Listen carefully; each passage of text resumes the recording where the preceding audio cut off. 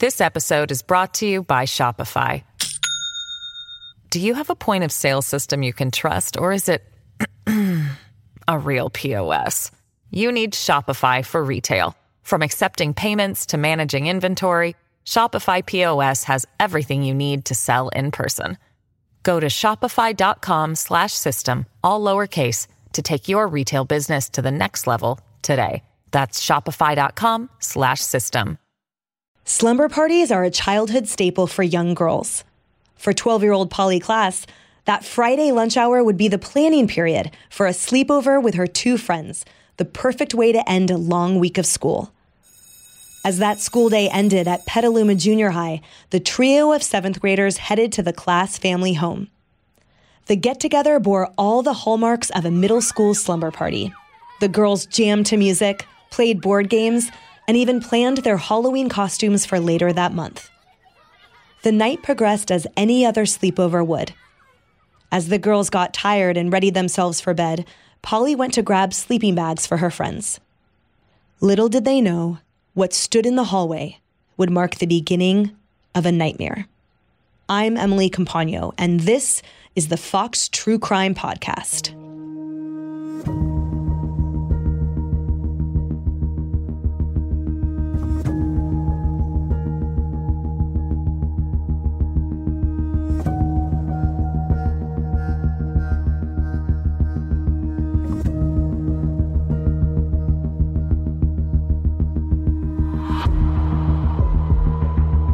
As 12-year-old Polly opened her bedroom door, a man armed with a knife approached the girls from the hallway.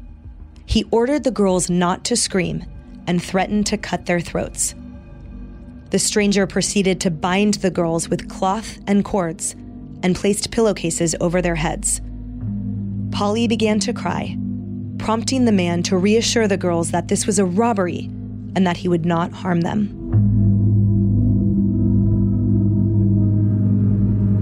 The man then picked up Polly and ordered her friends to count to 1,000, and that when they were done, Polly would be back. But Polly would never return to her childhood home. The night of October 1st, 1993, began a 60-day kidnapping mystery that captivated the nation and would forever change the criminal justice system in America. Today I'm joined by Eddie Fryer, retired FBI agent and lead investigator of the Polly Klaas kidnapping and murder case. My good friend, Yes. This is such an important case that impacted a lot of us growing up in California, especially those of us who are from the Bay Area, and Polly Klaas was my age. So to hear the story from your perspective, lead FBI investigator at the time, you were the senior resident agent of the Santa Rosa FBI office at the time, your perspective is unparalleled, and you played that crucial part in solving what was one of the most horrendous murders and kidnappings in California history. So, Eddie Fryer, tell us what happened on the night of October 1st, 1993. Well, it was kind of a typical day that October, as a warm October. I was actually off that day. I was abalone diving up on the coast with some friends, and came home that Friday, cooked an abalone dinner for my family, and went to bed ready to enjoy the weekend when right around midnight, I received a call from our San Francisco FBI office, who had gotten a bolo, a telegram sort of thing, notifying Bay Area law enforcement agencies there was a kidnapping in Petaluma. And so they called me and said, "Hey, this is in your territory. We think there's a kidnapping going on in Petaluma. Here's some contact information." And so that's how I was first notified of the kidnapping.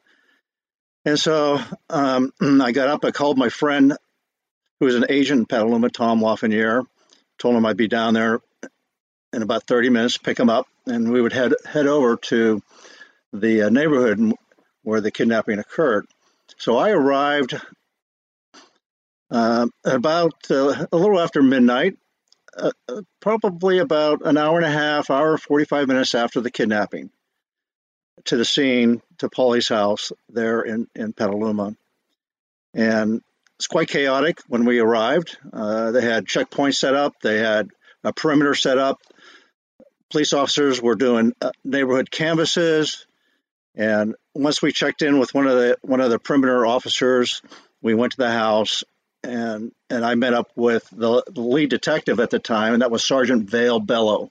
And I had known Vale before this, and he gave me a very detailed and concise brief of what happened. That's the first thing you have to do is, hey, what do you have? What's being done? What needs to be done? Those are the three questions every investigator has to answer when they arrive on scene. And he gave me a great brief on the details of the kidnapping, what they knew at that time, what was being done, and what needs to be done.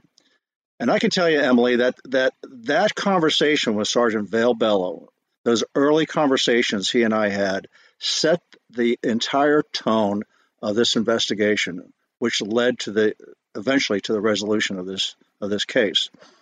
And so what did Vale tell you at that time? Like, what was tell us that level of detail that he shared with you? Yeah, he said about 10:30, Paulie was home with two of her friends having a slumber party. Mom was home with a younger daughter. They were sleeping in a bedroom right next door. And the two girls, Kate and Jillian, who are Paulie's friends, said that Paulie opened the door to go to the living room and retrieve some pillows and blankets, and standing in the doorway was a stranger. And they described him pretty well, a bearded man standing there with a knife. And he entered the room, and he started tying up the girls. He asked some odd questions. He wanted to know who lived there. He asked if there were any valuables in the room. He asked who else was in the house as he was tying up the three girls. When he asked who was living there, Paulie spoke up and said, "I do. That's the girl he took." And that's pretty key in the analysis of this investigation as to what we were dealing with.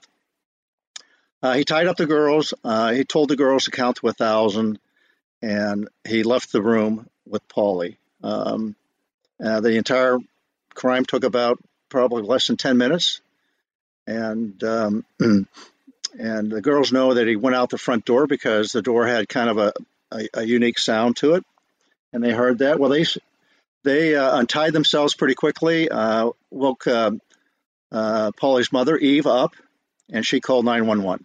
And the police arrived within literally minutes after the kidnapping. And after they did their initial assessment, that's when they put out the bolo, and that's how we got notified through the FBI channels. And so Vale was telling me that those are the basic facts. They were doing a neighborhood canvass, knocking on doors, which is very standard in these kinds of situations. They were processing the house in terms of collecting evidence, dusting for prints. They were doing initial interviews of Eve, the two girls, and Vale kind of concluded by saying, "We can use all help, any help we can get." And I said, "Okay, if you're willing to call this a kidnapping, possibly a stranger kidnapping, I'm willing to do that for you." And that would activate a lot of resources with the FBI. And I'll tell you why, Emily, because the Bay Area up until this point in time had endured a cluster of unsolved child abduction cases.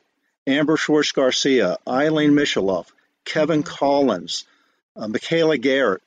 These were all young children who just vanished from the face of the earth without a clue. And most of those cases are still unsolved today.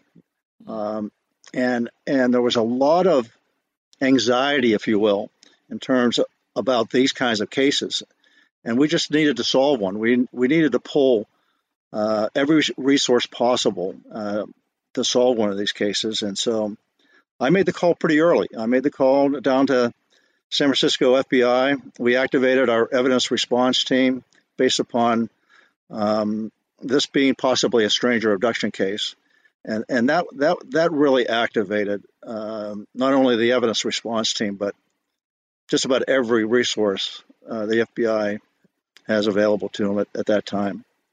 So that started my involvement. Was the night of the kidnapping, and our partnership with Petaluma PD, I think, was a model in terms of working together with the federal government and local agencies, and that kicked off a 65-day investigation.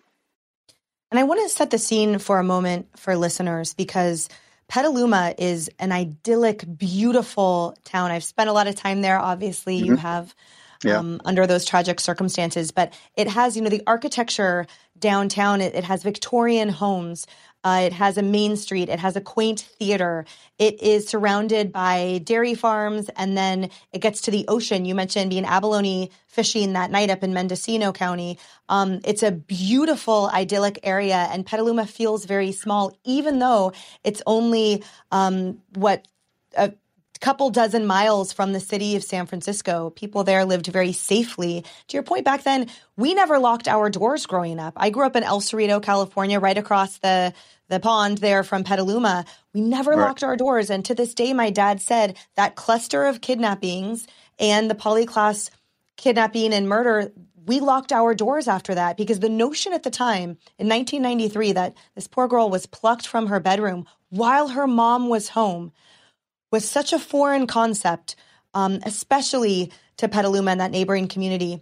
You mentioned activating the emergency response team from the FBI in San Francisco. And remind me, but it's my understanding that the Unabomber had actually an impact on this case. Can you explain why? Sure. So the FBI was just launching a new case management system. Back then, it was called Rapid Start. It's called Orion today. And Rapid Start is a case management system that is designed to handle an investigation with a large volume of leads and information, maybe multiple crime scenes. That the FBI San Francisco was launching a new phase in the Unabomber case, and they brought out the Rapid Start team from Washington to set up in San Francisco that very week when this kidnapping occurred. And again, it was a brand new concept. It was going to be tried out for the Unabomber case. And I received a call, must have been Saturday, from San Francisco. And they said, Eddie, hey, we have this case management system. It sounds like you're getting a lot of leads up there. Do you want the Rapid Start team up there? And I said, sure, what is it? And I'll tell you, Emily, by Sunday, certainly by Monday morning, they had the Rapid Start system up in Petaluma. They brought it all up from San Francisco. They had it up and running in Petaluma. They digitize all the incoming information that comes in, all the leads, and we track the leads, and we can assign the leads, and we can prioritize the leads based upon the information. It was really the first test of this new system. And boy, did we test it, because before this thing was over, I don't know if it's been chronicled in any other investigation, but in 60 days, we received in excess of 60,000 tips and leads, of which we were able to generate over 12,000 actionable leads. You can't manage a case like that with butcher paper on the wall, the old way, the old-fashioned way. It had to be handled by some system, and it was the Rapid Start system that allowed us to manage an extraordinary amount of information that was coming in to us. We're going to take a quick break. More from our guest after this. Does Monday at the office feel like a storm? Not with Microsoft Copilot. That feeling when Copilot gets everyone up to speed instantly? It's sunny again. When Copilot simplifies complex data so your teams can act, that sun's shining on a beach. And when Copilot uncovers hidden insights, you're on that beach with your people, and you find buried treasure. That's Microsoft Copilot. Learn more at Microsoft.com/AI for all. It remains to this day one of the largest or the largest scale kidnapping investigations in California state history. And in part for exactly the reason you articulated, that the circumstances were such a perfect set of circumstances to enable resources to be deployed immediately for this kidnapping of this young girl out of her bedroom in a small town just north of San Francisco, so that immediately federal resources and this cutting edge technology could be utilized. So picture everyone, this again, small town in the middle of an agricultural county that had the hand of God, frankly, that descended upon it in the realm of investigatory tools and investigative actionable resources. And Eddie, you were at the helm. So describe now, how did the investigation unfold and what did that look like beginning day one of the ensuing 65? Sure. I mentioned it that we formed a partnership with Petaluma PD. Now, Petaluma PD at the time only had about 62 officers, and most of those were patrol officers. So they only had a handful of detectives. So a case like this would have simply overwhelmed an agency of that size, and larger agencies for that matter. So this case exploded within the first 24, 48 hours, in part because this struck at the heart of every family in America. These were 12-year-old girls having a slumber party in their own home under the watchful eye of a parent. How many slumber parties happen in this country on a Friday and Saturday night? Millions. It's it's a robust, healthy thing to do. And the thought that somebody could walk into your house, Emily, walk into your home and take your daughter, it just struck at the heart, the core of this country. And because of that, the leads were people were calling with leads. The information was coming in. We started doing, of course, the basic investigation, and that's the neighborhood canvases, interviewing people that were close to the family. We had to clear family members. We had to bring them in for polygraphs, for interviews. And as the days unfolded and the leads came in, it was a roller coaster ride. We would get what would appear to be a really good lead, and that would be what we would call an immediate lead. And we would send teams out to conduct interviews and the investigation, maybe execute a search warrant, maybe bring somebody in for a polygraph. And I got to tell you, every day, it didn't matter if I had 50 agents and officers or hundreds. Everybody showed up with their game face on. We worked with a sense of urgency. Polly was out there, and our goal was to find Polly and to bring her back home. And it was a roller coaster ride. Again, we would have good leads, and we would think, okay, this might be the lead that will take us to Polly, and then it would fizzle out, and then we would chase other leads, and investigations were going all over the country, for that matter. And through it all, it was just a tremendous all hands on deck. I had agents showing up after working 10 hours on their own cases. They would show up at Petaluma PD, walk in and say, Eddie, what do you got? And we would hand those agents a stack of leads, and off they go. And the community was really involved. In fact, that's what fueled, I think, our investigation in a large part was the community involvement. The community of Petaluma, you mentioned it, Emily. It's a small community, 40 some miles north of San Francisco. Beautiful little downtown area, shops and restaurants, the Victorian style neighborhoods. Again, just like you mentioned. And they stood up and said, no, we're not going to walk away from this one. We're not going to forget this one. We're going to work this until we find Polly. And so they were very instrumental in keeping the story alive, keeping the leads coming in, and worked in partnership with us to cover everything. I think we were just lucky that we had everybody, 100% involved in this case. My colleagues were great. So your team of hundreds of investigators comprising multiple different agencies at this point, you're fielding what was to become 60,000 leads.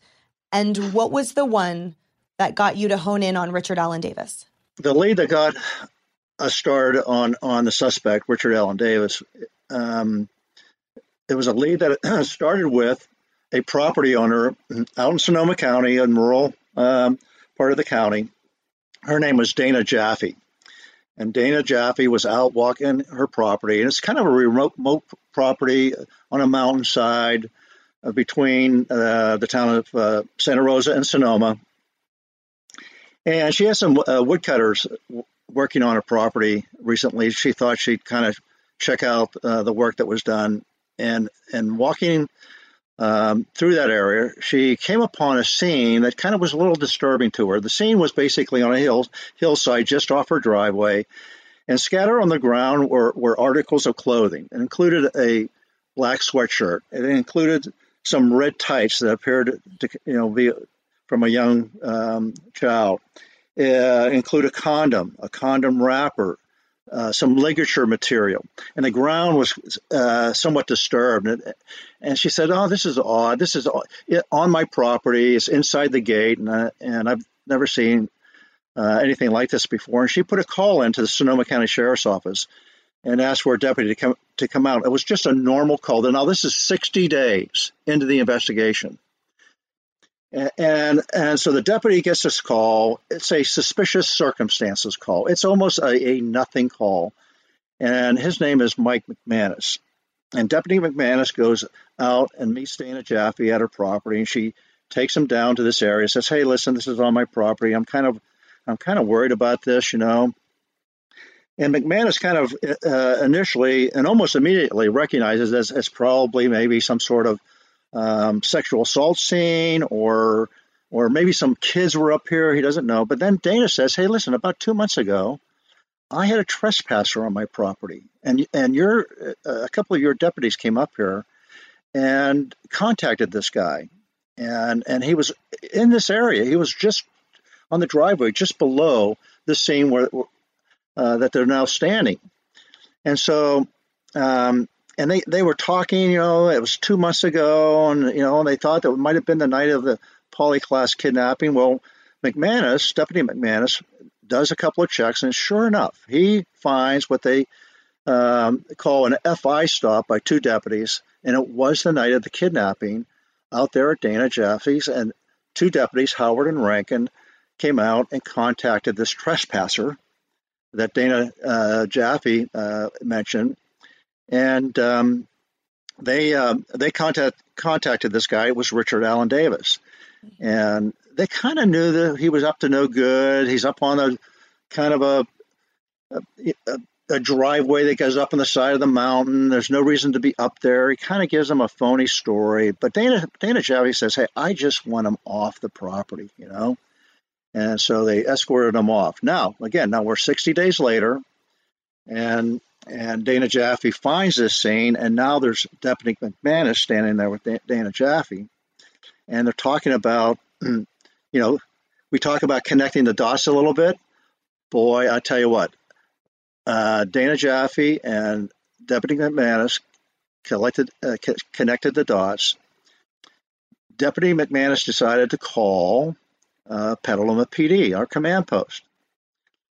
Now, again, I think it's divine intervention here working, because normally a deputy would pick up this stuff, throw it in the back of his patrol car, and really not do anything with it. It's just found property. But he said he called, and I happened to catch the call in the command post, and the phone was ringing. I was walking out to go to a meeting. I picked up the phone. I said, "CP." Normally don't do that because I was busy doing other things. And it's Deputy McManus on the phone. He goes, "Hey, I'm Deputy McManus. I'm out here at Pythian Road. Hey, listen, I can't take this call." And I gave the phone to Larry Pelton. Larry Pelton was one of our trusted senior detectives from Petaluma PD. He was actually in the bedroom on the night of the kidnapping. And I asked Larry to take the call, and he did. And so I went off to my meeting, didn't think much of it. Larry comes by in a couple of minutes and says, "Eddie, I'm going to go meet this deputy down on Pythian Road." Didn't think much about it even then. And about 30, 40 minutes later, one of our staff people came into my meeting, said, "Eddie, Pelton wants to talk to you." And so that's unusual, from a senior detective. So I got on the phone, and Pelton says this, "Eddie, you better get down here." I go, "What do you mean?" He said, "This might be it. You better get down here." I've told this story 1,000 times, Emily. Large audiences, small audiences.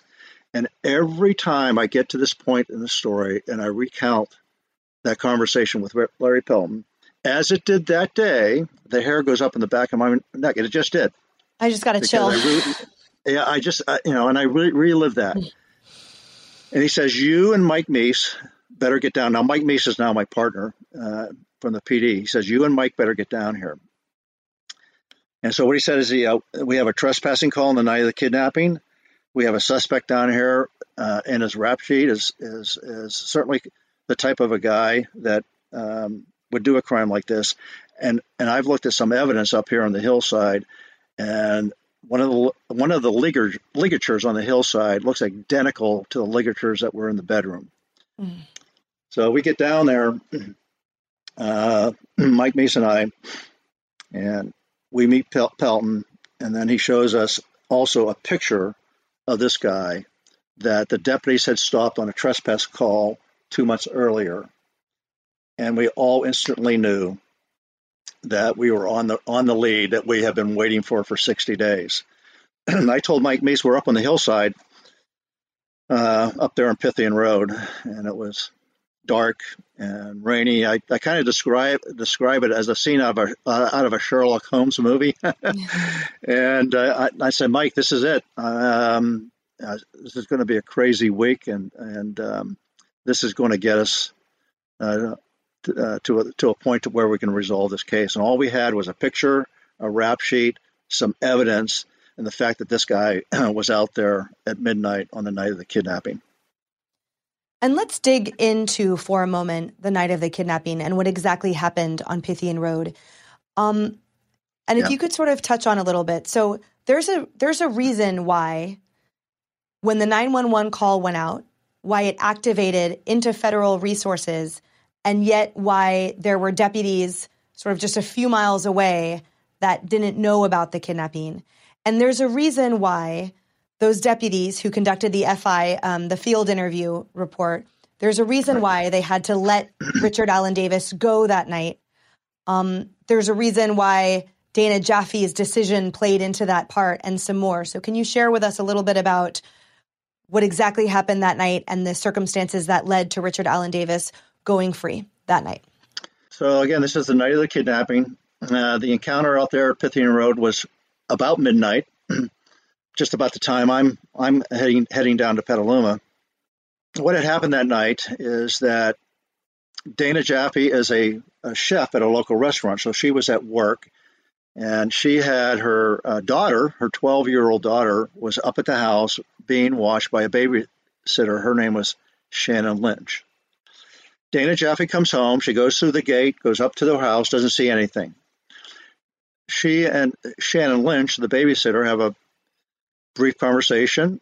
Shannon Lynch leaves to go down the hill, and she encounters what she describes as a really scary guy, virtually standing in the middle of the driveway. His white Pinto sitting on the side of the road.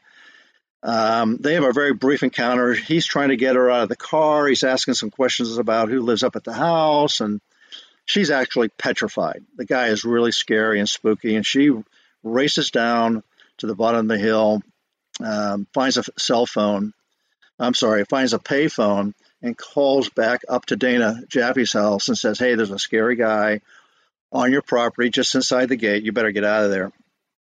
So Dana Jaffe grabs her daughter and a baseball bat, according to her, gets in their car and drives down the driveway. She sees the car but doesn't see anybody by it, doesn't see Davis by the car. She goes down, calls Sonoma County Sheriff's Office, and they dispatch 2 deputies, Howard and Rankin, and she takes them back up the hill to find out who this guy is. And when they arrive, he's standing there by the car by himself, kind of nonchalantly smoking a cigarette. And the two deputies, again, Howard and Rankin, do basically a sobriety field check. Ask him some questions about, why he was there, what he's doing. He gave some phony excuse. Yeah, I was out sightseeing. I got lost. My car got stuck. They pat him down. They checked the car, and they held him there. They had their senses were kind of pinging that this guy was really up to no good. But it's Friday night. They have calls backing up on their log. Right now, all they know is that they have a trespasser. It's a kind of a minor offense.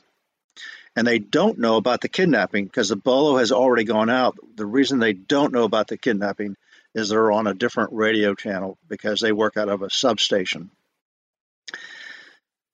It's called a detention. That's the legal term. So they detained him upwards to half an hour, almost 40 minutes, and that's usually the extent of a detention. And they had to either arrest him for something or get him out of there. And Dana Jaffe says, I don't want him arrested. Just get him off my property. Tell him not to come back. Howard and Rankin actually helped him get his car unstuck and escorted him down the road. All the time that these deputies were up there, Paulie Klaas is sitting on the hillside only 30 feet away. And they escort Davis off the property. The two deputies head off to their calls. Davis tells us later that he waited about 30 or 45 minutes and then went back to get Paulie. And so that's the sequence up there at Pythian Road.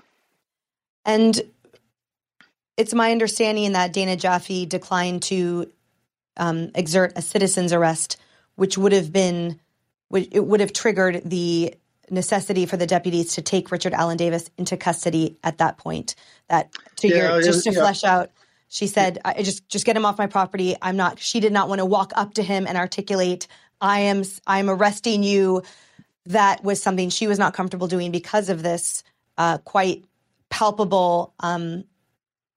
He's a very scary figure. And that's all, I mean, it's just a trespasser at this point in time, and without any other evidence of any nefarious, activity.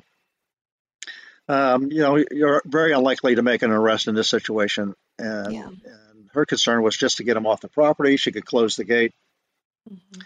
And you and I have actually been there together, Eddie. A few years ago, you and I were there. And for just so listeners understand too, it's a very steep hill. And the road that we're talking about, the driveway, is very narrow. And on one side of it, it's like a drop off. And then it's sort of cut into a steep hill. On either side, there's trees everywhere, which, as you stated, it's because 60 days later, as she had workers on her property cutting down trees, that is how they were able to uncover what they learned was Paulie's clothing. And so at the time, so picture, there's you can't pass another car easily. You have to back up to even let another car go. This is a very dark, seemingly middle of nowhere place that's nestled in these very steep Northern California hills. And at that point, Eddie, from what we know now, you said Paulie was sitting 30 feet away. But from what we understand now, had she already been murdered? That's a question that has been debated for 30 years. Now, eventually we do arrest Richard Allen Davis and we get him into an interview up at Mendocino County Jail. The first interview didn't go very well, but the second interview is considered the confession. It's really not a confession. It's what we would call making omissions. Davis says in his confession that he put Paulie up on the hillside, and she's fine. He hasn't hurt her. He hasn't touched her. He hasn't had tried to have any sex with her. She's just sitting up there fine, just 30 feet away, while two deputies in two different patrol cars are a few feet away in this 40-minute detention. And when he's escorted off the property by the two deputies, he waits, and then he goes back to get Paulie. However, and it's my contention, and it was our contention during the trial, That's not the case. And the primary facts are that where she was, there was a men's large black sweatshirt, a condom wrapper, her red tights, ligature material. The ground was visibly disturbed because the leaves were all pushed aside as there was some sort of violent activity. We also found forensic evidence in Polly's hair that matched evidence. The same fibers were found in Davis's car, but where in his car? On his front passenger floorboard. So if her head hair, came in contact with the front passenger floorboard, that's where that exchange probably occurred. Nobody rides with their head on the floorboard of the car. Her clothing that we recovered eventually up in Cloverdale, her skirt was upside down and inverted. Her samba top, which is a little shirt that has a little knot tie in front of it, that was untied. Her body was clearly in what we call a defensive position. And when you look at all that evidence and you look at why would he be up on that dark, lonely driveway in the middle of the night with a 12-year-old girl that he just kidnapped out of a bedroom? There's no other reason other than to assault her. We feel that the assault occurred up there, and the fact that she could not come down the hillside and announce herself in front of those deputies was because she couldn't. And he went back to get Polly Klaas, but he went back to get the body after assaulting her up there on the hillside. He says no. He says that she was just fine. And then when he went back to get her, he drove around for a while and then ended up in Cloverdale. So 60 days later, cut to Dana Jaffe, who finds these things on her property, and the detective says, Eddie, come down here. Now tell us and set the scene for who Richard Allen Davis was, the surveillance that began for him, and essentially you closing in on this convicted murderer. Sure. Well, everything kind of stopped, and we focused on Richard Allen Davis because we just basically, the unanimous feeling was that this was our guy. So we learned that he was on parole. He was a convicted felon. He spent 2 8-year stints in state prison for sexual assault, kidnapping. So he's clearly the kind of offender that could do a crime like this. We learned from his parole records that he was staying up in a town called Ukiah, California, with his sister, the Schwarms. And so we started to focus on that area and put the place under surveillance. We saw him coming and going from the Schwarms residence, so we knew he was up there. And our plan was to get search warrants, execute those search warrants, arrest him for a parole violation, because we did have a parole violation on him, and get him in custody and conduct an interview. Now, the interesting part of that was when we identified Richard Allen Davis as our primary suspect, the FBI threw in even more resources. They were flying out experts from Quantico. They were flying out behavioral science people. They were flying out evidence recovery people. And we had a big meeting at Petaluma PD. And it was the belief of the FBI and my colleagues in the Bureau that we should hold off on the arrest, surveil him for a period of time. He might lead us by a crime scene or,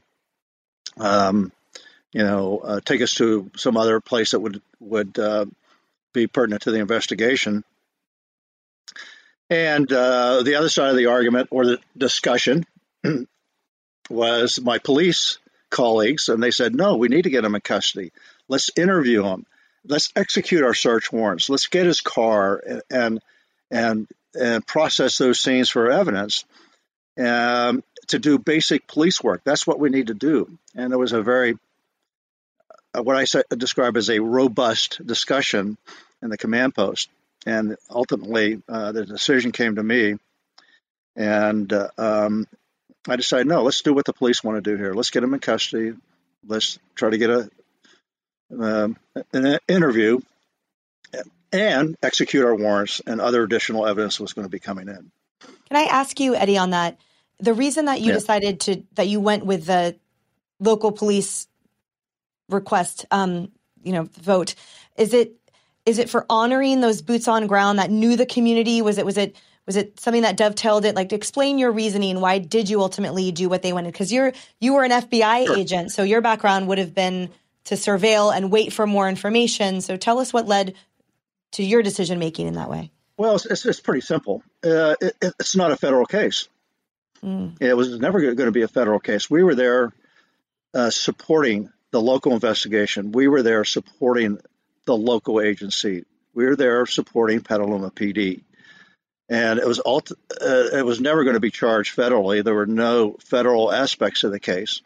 And our job is to support them and do what they want to do. And I felt very strongly about that, even though there was a large argument on the FBI side to do certain things. We really had to honor what the local agency wanted to do because it was their case. Got it. So it was decided to get them into custody, and we executed search warrants up there at the Schwarm's house, and eventually got them in custody and took them down for what we call an interview interrogation at Mendocino County Sheriff's Office, where that was done by Mike Meese and Larry Taylor.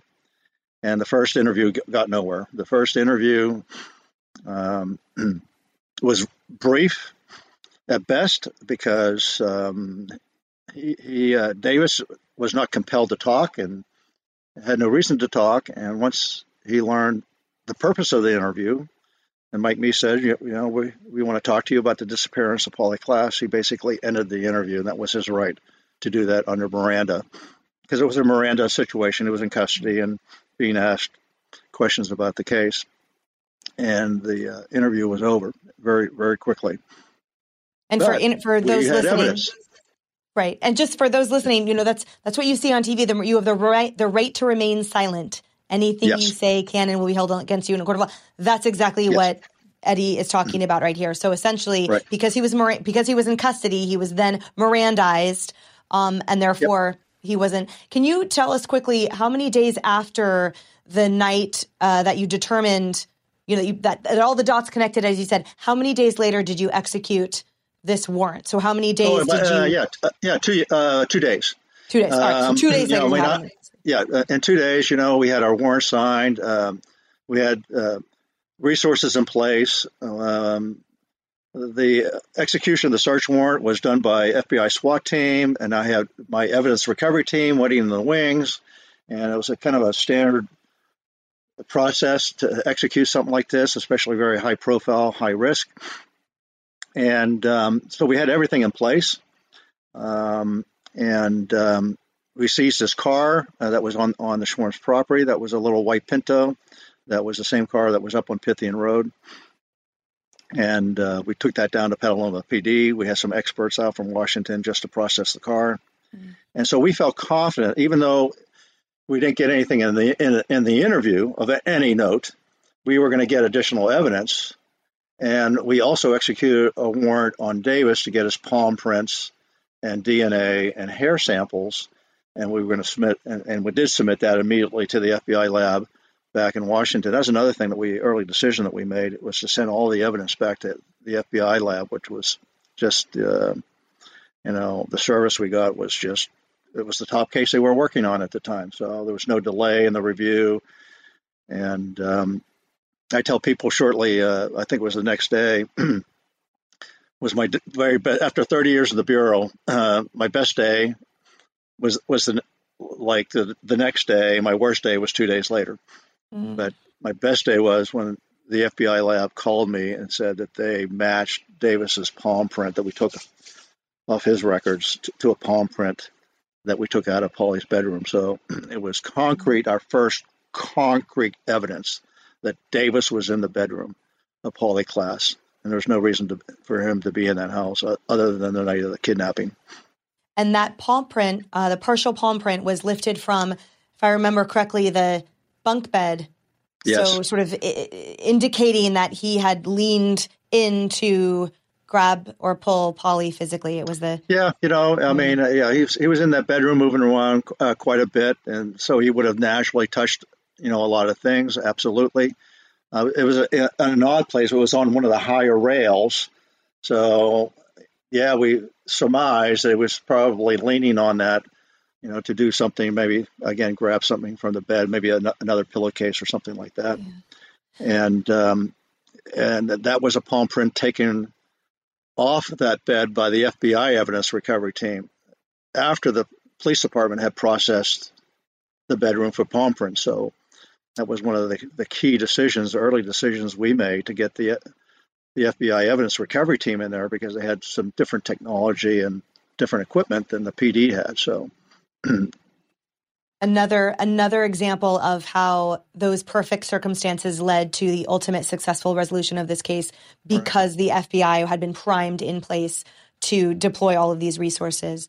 So now, so he hasn't said anything. You said the first interview was yielded nothing, and then what happened? Well, of course, nothing stops on the investigation side. We were still doing work up on Pythian Road. We were still massive searches going on up in Ukiah by the Schwarm's house, processing the car, doing additional interviews. So that work didn't stop, and so we released to the media that we matched Davis's palm print in Paulie's bedroom. So that was a very big headline that we purposely released to the media. Sitting down in Redwood City was a gentleman reading the paper that morning. His name was Marvin White. Marvin White operates a welding shop down there, and he often hires people coming out of prison to work at his welding shop as a service to that population, to help those people out when they're released. And Davis went to work for him when he was released out of prison. And Marvin's reading in the paper that morning that Davis's palm print was taken from Paulie's bedroom, because I know that guy. He worked for me at my welding shop. Well, he rolls up the paper, he gets in his car from Redwood City, drives all the way up to Mendocino County Sheriff's Office, never been there before, finds the sheriff's office. He walks in and says, "I'm a friend of Richard Allen Davis. Can I see him?" Pretty odd, because he wants to help. He wants to urge Davis to cooperate with police, because in that article, we mentioned that he's not cooperating with the investigation. And so the ship's commander comes in to me and says, "Hey, we got this guy out here that wants to talk to Davis. What do you think?" I said, "Well, I don't see why not. We'll interview him afterwards and find out who he is and what his purpose is. Yeah, go let him talk." I didn't know he had a newspaper with him. So Davis, they contact Davis. I said, "Yeah, I'll talk to him. I know that guy." So they put Marvin White and Davis together in the visiting room at Mendocino County Jail. Marvin White says, "Hey, the police have your palm print out of the bedroom. Why aren't you cooperating?" That's the first time Davis realizes his palm print's in the bedroom. Interview's over. He gets up, walks away. Doesn't say anything to Marvin White. Richard Allen Davis now realizes his palm print's in the bedroom. He's got to do something. And so he reaches out and says, "I want to talk to those two guys again that were in the first interview, Meese and Taylor, the FBI agent Taylor." So we got several legal opinions, whether that would be a violation of Miranda. It's not, because he's reinitiating the contact. That's one of the exceptions to Miranda, because he wants to now talk. And so we reconvened that interview up at Mendocino County Jail. And he's re-Mirandized again, make sure we don't violate his rights. He's there voluntarily. He's not there because of any promise or coercion. And they could barely get through that part of it. And Davis crafts a story that, yes, he was in Petaluma that night. Yes, he went into the house. Yes, he kidnapped Polly. And it's a quite fascinating story. It's full of omissions and it's full of deception, especially when Mike Meese presses him on, did you touch Polly? Did you try to have sex with her? Did you hurt her in any way? And you can tell throughout this process there's a lot of deception going on. But he admits going in and taking Polly and ending up with her out at Cloverdale, which is now where we eventually recovered the body. And you have been out there, and tells us that he kills her out there. So at that point, are the agents aware of the omissions and deceptions? Because at that point, they've gotten, a confession or at least an admission to part of it. Yes. And so what did they act on then? Oh, clearly. You can analyze a person's responses based upon what they have been saying. This initial interview was about 2 hours long, and Mike Meese continues to press him on that issue. Did you touch her? Did you try to have sex with her? And rephrases that in several different ways. And each time you can tell that Davis is not committed to his responses, is very evasive. He says at one point in time, "Oh, you'll soon find out," which is almost an admission of guilt, that he's just waiting for us to find out, that find evidence of a sexual assault, and then he can change the story. But there was enough evidence to eventually charge him with an attempted lewd act on a child, which was one of the special circumstances of this case. But Mike Meese was very forceful in trying to get to the bottom line on that part of the case, but he did have the omission on the abduction and the homicide. More of the Fox True Crime podcast coming up. Hey, it's Kaylee Cuoco for Priceline. Ready to go to your happy place for a happy price? Well, why didn't you say so? Just download the Priceline app right now and save up to 60% on hotels. So whether it's Cousin Kevin's Kazoo Concert in Kansas City, go Kevin, or Becky's Bachelorette Bash in Bermuda, you never have to miss a trip ever again. So download the Priceline app today. Your savings are waiting. Go to your happy place for a happy price. Go to your happy price, Priceline. And so how did Richard Allen Davis end up leading you to Polly's body? Yeah. So as this evidence is coming in, we're getting the palm print.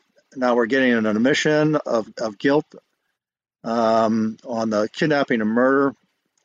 We really wanted Polly. I mean, I stated that early on. Our sole purpose was to find Polly and to bring her home. And so early on in this interview, Davis indicated that he would take us to the body recovery site in Cloverdale. And at the conclusion of the interview, he agreed to take Mike Meese and Larry Taylor down there. Simultaneously, I was at Petaluma PD amassing another large contingent of evidence recovery folks, security folks, resources to go to this new crime scene to process what we felt would probably be the recovery of Polly Klaas. And I left Petaluma PD with a train, if you will, of about 30 cars, and we pulled over at a local winery up there, and I grabbed Special Agent Dave Alford, who was an evidence recovery specialist, and I saw in the crowd Sergeant Vale Bello, who was my original partner in this case. I said, "Come on, Vale, let's go." So the three of us were in my car. We went up to Cloverdale. Mike, Meese, Taylor, and Davis were coming down, and we met at Cloverdale, just south of town, on a frontage road, where Davis brought them, and said that this is where he killed Polly and dumped her body. And he went through a story where he's driving around with Polly. He says she's in the car. At some point in time, he says she's asleep, and he ends up at this place in Cloverdale. Again, it's right on the side of 101. And he can't figure out what to do. And his solution to his problem, he says, well, I can't let her go because I just took her, so I've got to get rid of her. He says that she asked to get out of the car to go to the bathroom. She gets out of the car. He gets out of the car. And as she's coming back to the car, he says that's when he killed her. He says he strangled her. Initially said he pulled out a cloth, tied it around her neck, and then found a small piece of rope and tied that around her neck. Cause of death is double strangulation. And then kills her there alongside of the road. Says he dragged her body over to the bramble bushes there in the field and tossed her in the bushes and put a piece of plywood over her and some other debris that he found nearby, and casually went home to his halfway house in San Mateo County. So now we're standing there. Now I have two mandates from my bosses. One, manage this scene, and that's easy. I've got all the resources in the world to do that. But I'm also tasked, Emily, with getting eyes on the body, and confirm to the command post, because they're going to bring Mark and Eve in. They're going to prepare a press release, but they want me to confirm that we found Polly Klaas. And I told them, yeah, I could do that, because I felt I knew as much as anybody would know about, a young girl, except for parents. I felt I knew everything I needed to know about Polly Klaas, and I naively said, yes, I could do that. So I asked Dave Elford to follow me out into the field. We came up on the board, just as Davis described. I asked Dave to give me some light. I bent down, gently raised the corner of the board enough to see that underneath there was a body. There was a body of significant decomposition. I could not tell if it was a boy or a girl.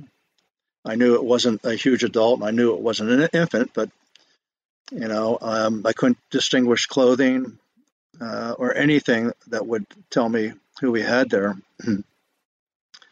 So I carefully lowered that board. We walked back out the way we came in, and that's when I told Taylor and Meese to get Davis out of there, and they put him in the car and left.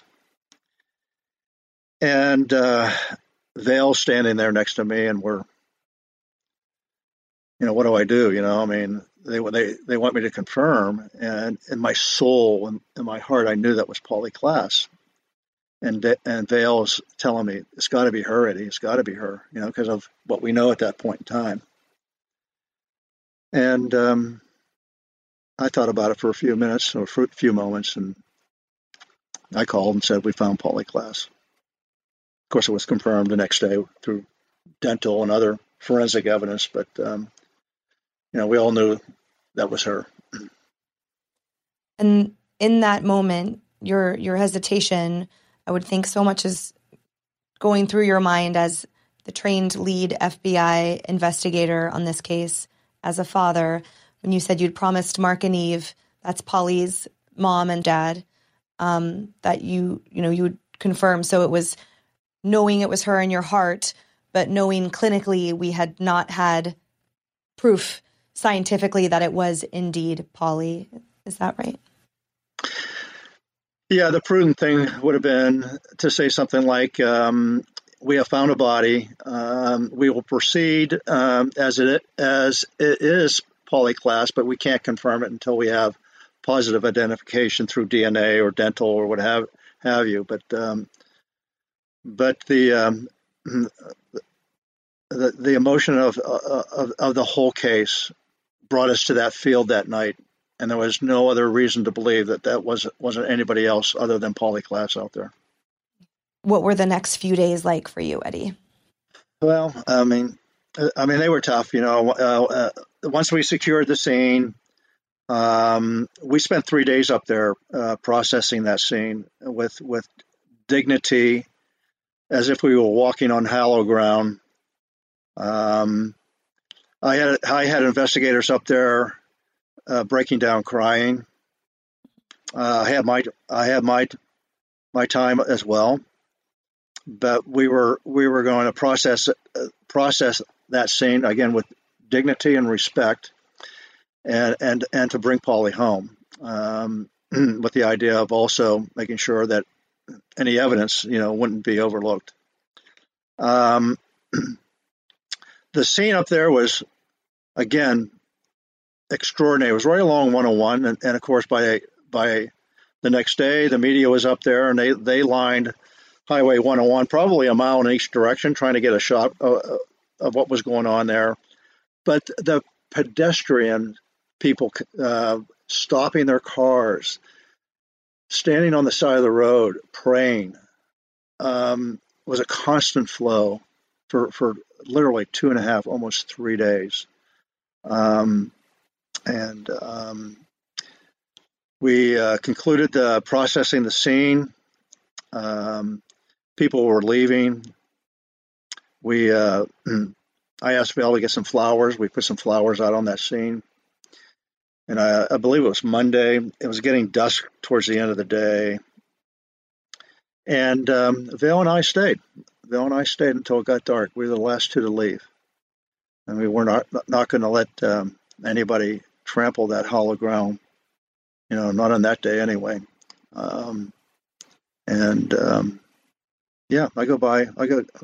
We were up there, but I go by often when I can, pay my respects. But it's still hollow ground to me. You made a promise to Polly's parents, in the beginning of the investigation that you would bring her home. What does it mean to you that you were able to fulfill that?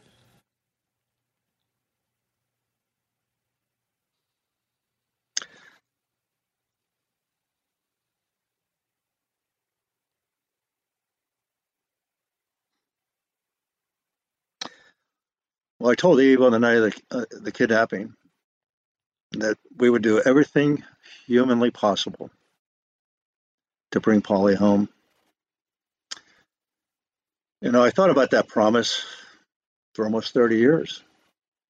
I think we did. I certainly didn't bring her home the way we wanted to, but we did find her, and we brought her home. And her father subsequently founded the Polly Klaas Foundation, dedicated to helping other parents in that tragic, unfathomable situation. And you've been instrumental in amplifying his efforts as well. So what are your thoughts on the good for other families that has come out of such a heartbreaking event? Well, when you look at these cases, similar cases around the country, you have lots of foundations that kind of pop up and are advocating one cause or another, and then they tend to kind of fade, if you will, and disappear.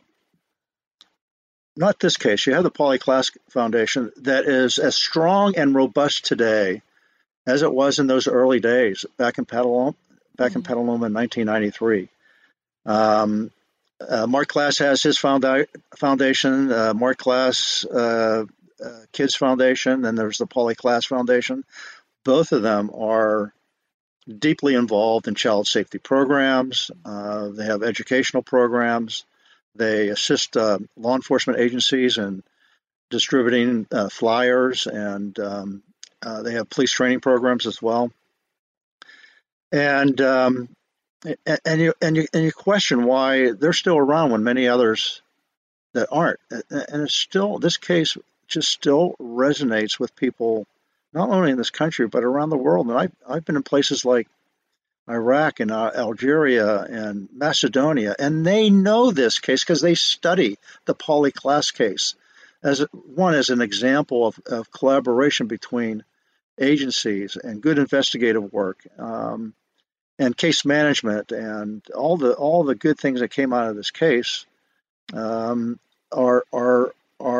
examples, for other people to follow. I can never be in Mark's shoes, but Mark has found a way to keep Paulie's name alive, and I recognize that. And what was your relationship like during the 60-day investigative period with Mark and Eve? Well, Mark will tell you that, Mark was obviously, like any parent, not knowing how to deal with such a tragic event. And Mark would be very pleasant, very cooperative in some moments, but also would be angered and frustrated because, we had no progress in the case and we were no closer to finding Paulie. And sometimes those encounters were less pleasant. He'll tell you at one point in time, he came to the PD and he was almost non-coherent due to his anger and frustration.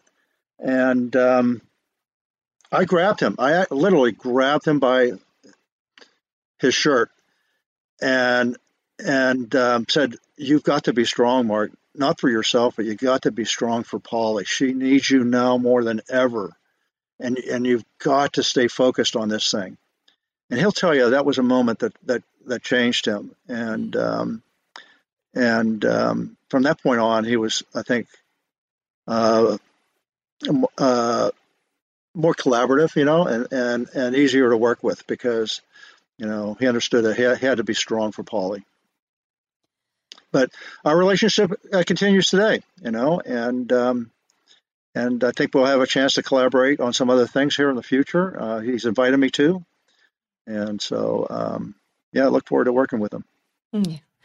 I look forward to seeing the continued good works and good effect that both of you have on families, grieving and otherwise. Going back to Richard Allen Davis, and I want to make sure that we all understand, Highway 101 is a corridor that runs through California, close to the it's in the Bay Area, but it's close to the coast, and it runs through all of these counties we've been mentioning. So, Eddie, walk us through going back to Richard Allen Davis and his motive and how he was able to see Paulie and identify her. He was essentially his halfway house was south of San Francisco, but he drove along this corridor. His sister lived north of Petaluma. So it's essentially he's going in a north-south line often. Tell us about how that played into him identifying Paulie and her home and a park in Petaluma that he used to frequent. Yes. Well, and his mother lived in Petaluma. So they gave him reason to be in Petaluma, and he admitted that he was in Petaluma that night to look for his mother to try to seek some help. But we have witnesses that place him in the neighborhood days and weeks before the kidnapping. Richard Allen Davis is categorized as a sexual sadist, and that's kind of like the Jeffrey Dahmer, Ted Bundy kind of offender, the worst of the worst. And our theory is that in those visits to Petaluma, possibly to find his mother, he ends up over in that neighborhood of Paulie's. There are two small parks. It's a ideal place for somebody like him to hang out, drink some beer. He said he bought marijuana that night. And from those two parks, you could see Paulie's house and observe. And so more than likely, he saw Polly in and around her house there in Petaluma and associated this young gal living in that house.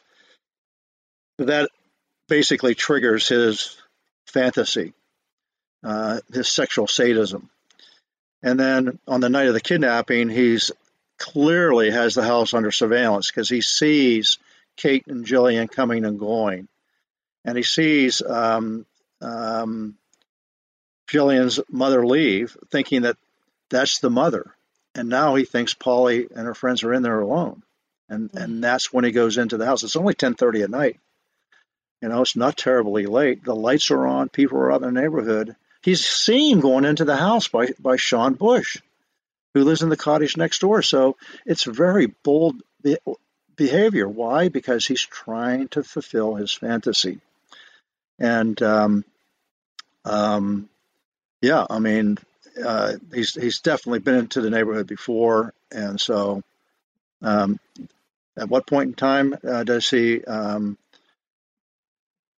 conduct himself, with overt acts? Well, it's probably the night of the kidnapping when he comes prepared. He has the ligatures ready, and he's ready to go in and take the girl who lives there. That's why he asked who lives here, because he wants the girl that lives there because he's seen her before, and that's the girl he takes. And it's my understanding, Eddie, that these the sexual deviants, especially the sexual sadist, the fantasy it's difficult for us rational people to understand the level of commitment to these fantasies when the execution is triggered. That, to your point, there is nothing that these monsters will stop at to fulfill that fantasy. That is why they will murder people in the way, any type of obstruction to the fulfillment of their plan. They have no problem eliminating that temporary obstruction. So having that kit ready, he essentially had the tools needed to execute this fantasy. And the determination is, again, like an understatement of him doing exactly. this. I mean, there were plenty of roadblocks, if you will, or prohibitors that would stop the normal offender. House lit up, 2 or 3 girls in the house because he said he heard noises. A lively neighborhood, walking down the driveway, walking right in front of Sean Bush's door. They saw each other. Those would normally stop the normal offender. It didn't stop him, because he was dedicated to his fantasy. He was dedicated to grabbing the girl that lived there and fulfilling his sexual fantasy. And can you share with listeners the reason why they saw each other and Sean didn't stop him? Because share with us why. Yeah, Sean will tell you that he was in a cottage at the end of the driveway of Polly's house, and it looked right out onto the driveway. And he'll tell you that at about 10:30, while he's sitting just inside the door, watching a movie, the door's wide open because it's a warm October evening. He catches a movement out of his eye. He looks down the driveway, and he sees a figure of a man walking down the driveway right towards his cottage.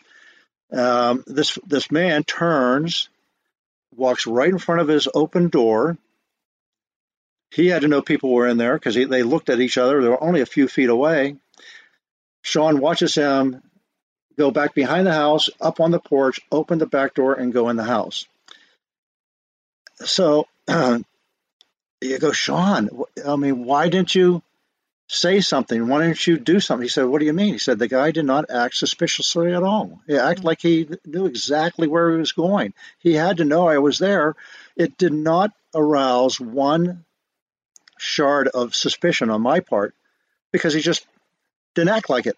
He just walked down the driveway, up on the back porch, and went into the house. I thought he was a relative, or was a guest at the house. And so, you can understand that if you don't act suspiciously, well, why is he not acting suspiciously?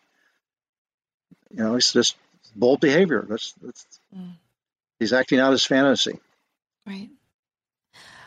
I've been there as well, Eddie, and I remember remarking and thinking how the park is that sweet little downtown neighborhood park is kitty corner from Polly's Yes. house. Yes. So it is upon being there physically, it is so easy to appreciate how a monster like Richard Allen Davis could spend hours in the park, not well lit. He could hide in a tree shadow, looking at Polly's house, seeing the comings and goings, and crafting and developing this fantasy that he ultimately laid out. There was quite Right. it was a perfect way, essentially, from just watch the house and stalk her, which, for them, it's research. It's stalking. We know it's stalking. Yes. Yes. And I want to touch on two legal ramifications that this case helped change in California anyway, forever.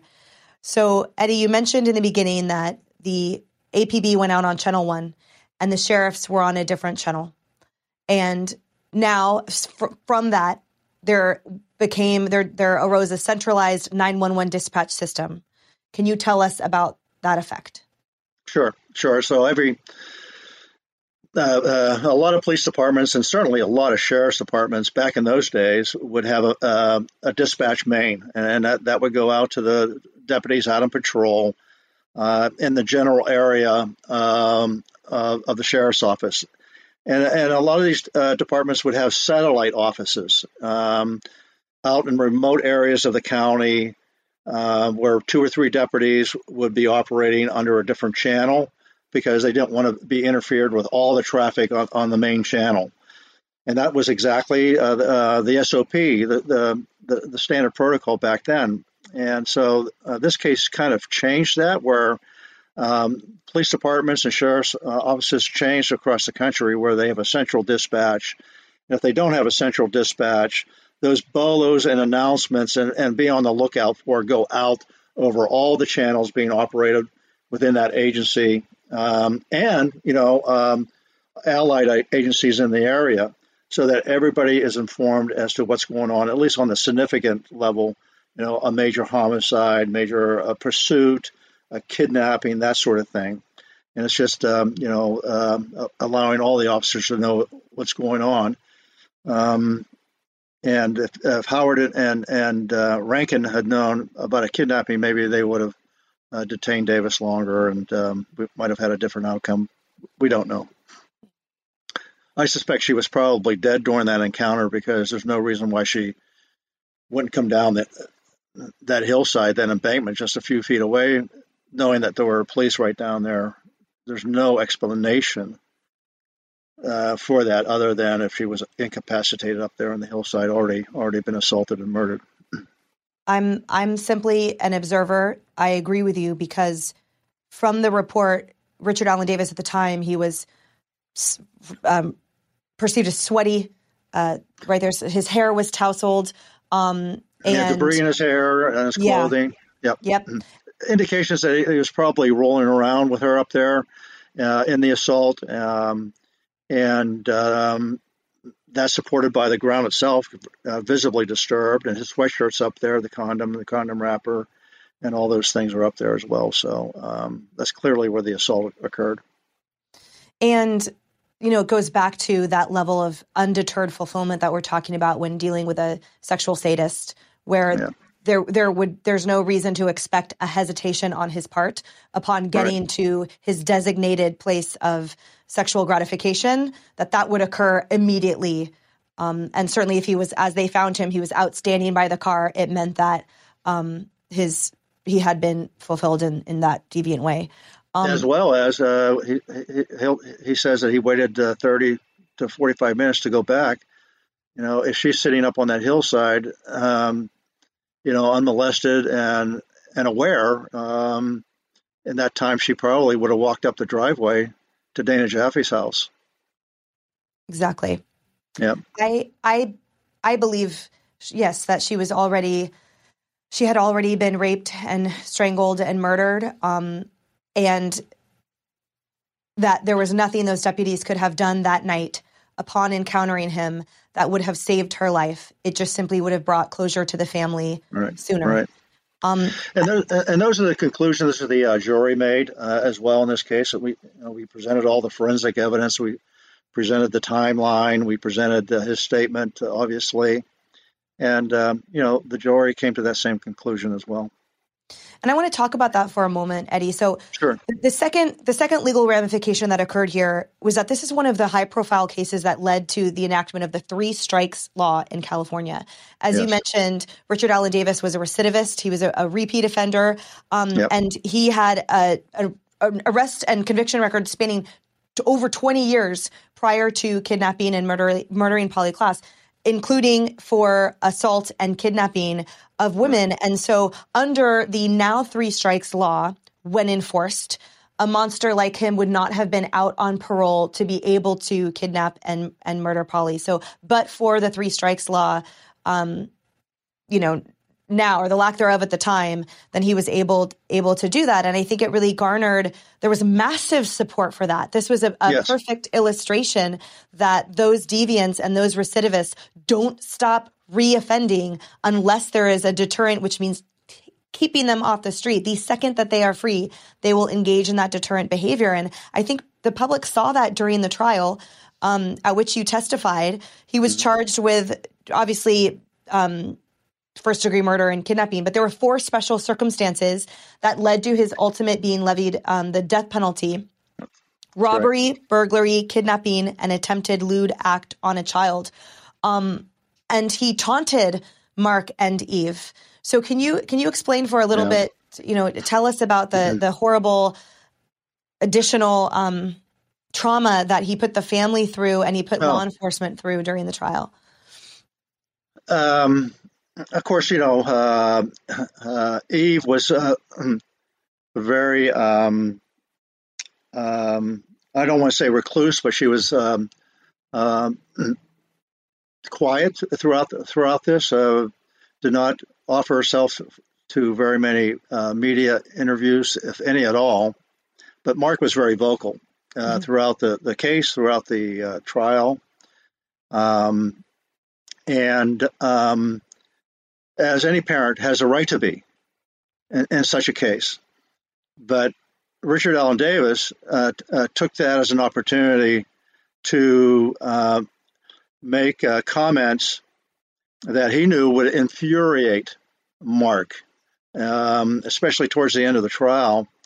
And, oh, by the way, at the conclusion of the investigation, which was early December 1993, and without my knowing, the DA, Mike Mullins, called the director of the FBI and thanked him for the Bureau's participation in the investigation. And he also requested Director Free that I be assigned to his prosecution team. And, of course, that was granted. So I sat on this case from the night of the kidnapping until 3 years later when we got our conviction. This was my only case I worked for 3 years, so I had pretty much an inside view of this death penalty case. But at the end of the testimony, Richard Allen Davis was afforded the opportunity to speak before the court, and he did. It was more or less a rambling statement, but at the end he turned and he said, "Oh." And when I was taking Polly up on the hillside there on Pythian Road, she turned to me and said, "Please don't do me like my dad," which was a horrible, horrible, malicious comment, only to inflict pain and hurt on Mark Klaas, because Mark was a loving, caring father, and that was just meant to victimize him again. And it just demonstrates the monster we were dealing with. And I remember the judge, Hastings, basically at the conclusion of the case and affirming the death penalty verdict, he told Richard Allen Davis that he had made it easy for this court to confirm the death penalty and rendered it so. And Richard Allen Davis also, he engaged in a lewd gesture toward. He flipped the bird in court toward Mark. Both hands. He turned around and flipped the bird. I think it was his disdain for the system. I got to tell you, I sat on this case, the, this death penalty case, from day one until the very last day. We have the very best legal system in the world because I have seen it. I've seen it at work. We have the best police officers in the world. I know that because I've been around the world and I've seen policing in other places. And the United States, and especially California, has the best police officers in the world. We have the best system. Can we get better, Emily? Yes. And we always strive to get better. And a guy like Richard Allen Davis, who has had a lifetime of opportunity to correct himself, to take vocational training, to get counseling and to get help. And at each time in his life, which are multiple, he rejects it, goes out and reoffends. And for him to show disdain for the system that has spent countless chances to help him, and for him to reject it the way he did at that trial, again, just shows the kind of monster that he really is. That same system that protected him at all costs, through your painstaking description of the procedure you all followed to ensure that his rights were protected. This is a system that centers the defendant in most ways in a jury trial, especially in a capital punishment trial. I agree with you wholeheartedly. His disdain for that system that has only propped him up is horrifying. And I want to bring up something else that has been particularly troubling to me following that trial, which is, and it also involves his taunting. But the governor of California issued a moratorium on the death penalty there. And he did so. He indicated that he had met with victims' families. Mark Klaas has been vocal that he was not ever contacted by the governor or his office. And it felt like, this is his story to tell. Yeah, exactly. And I don't want to but to paraphrase, it is his story to share, but that he felt blindsided, and that this is a monster who told the father of his 12-year-old murdered victim that he masturbates to her photo in prison on death row there in San Quentin, that is now stayed at the hands of a politician who did not take it upon himself to communicate with Polly's father or mother. And I find that heartbreaking.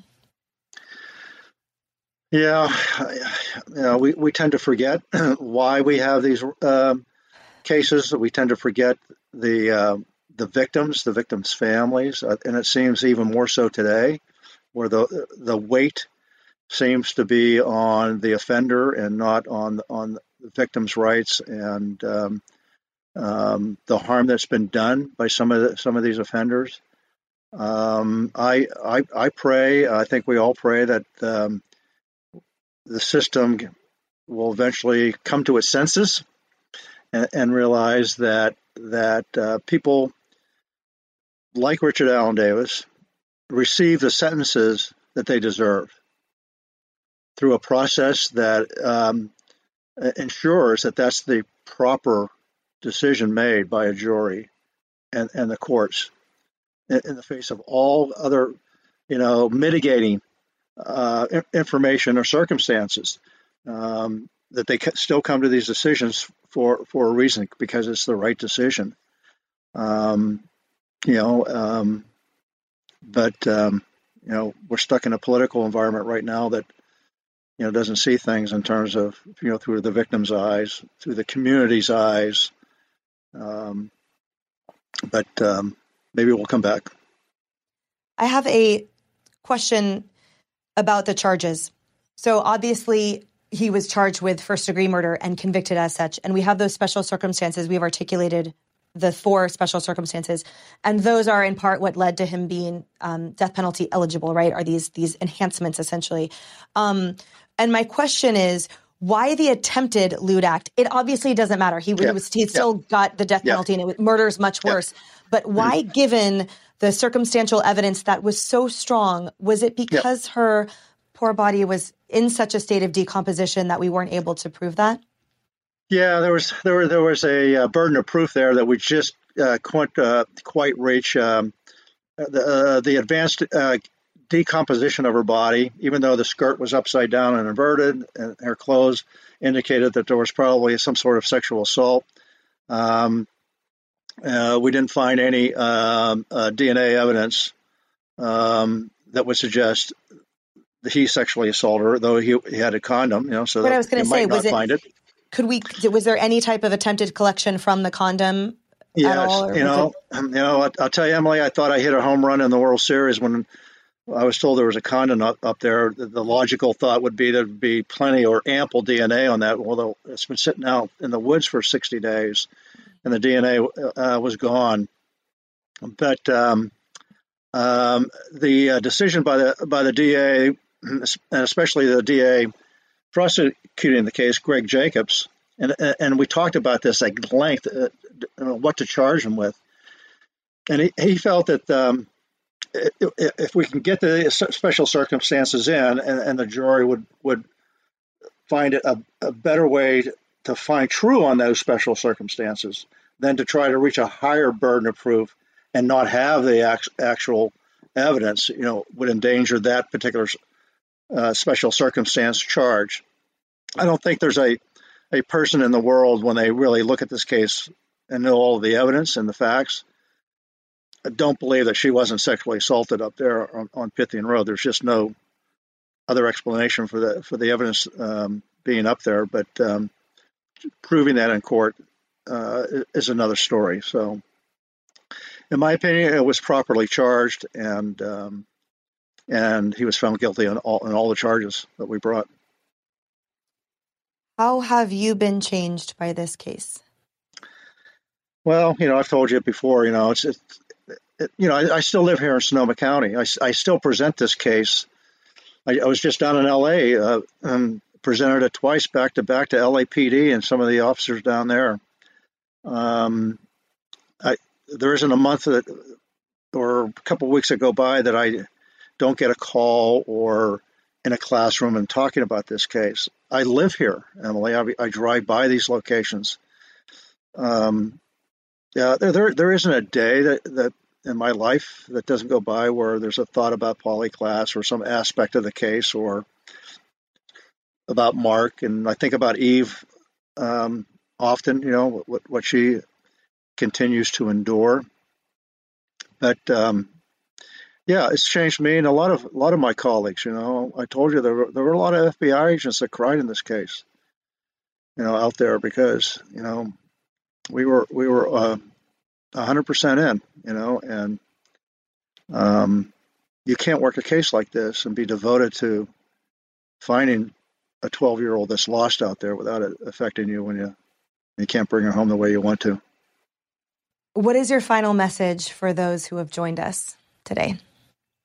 Well, I guess my message is there are countless dedicated men and women in the criminal justice system, from the uniformed officers to prosecutors to advocates to courts, and it's a system that is there to protect you and to protect victims' rights. I think we have wandered a little bit here recently, but it doesn't change the dedication of the men and women who put on their uniform every day and try to do the right thing for the right reasons.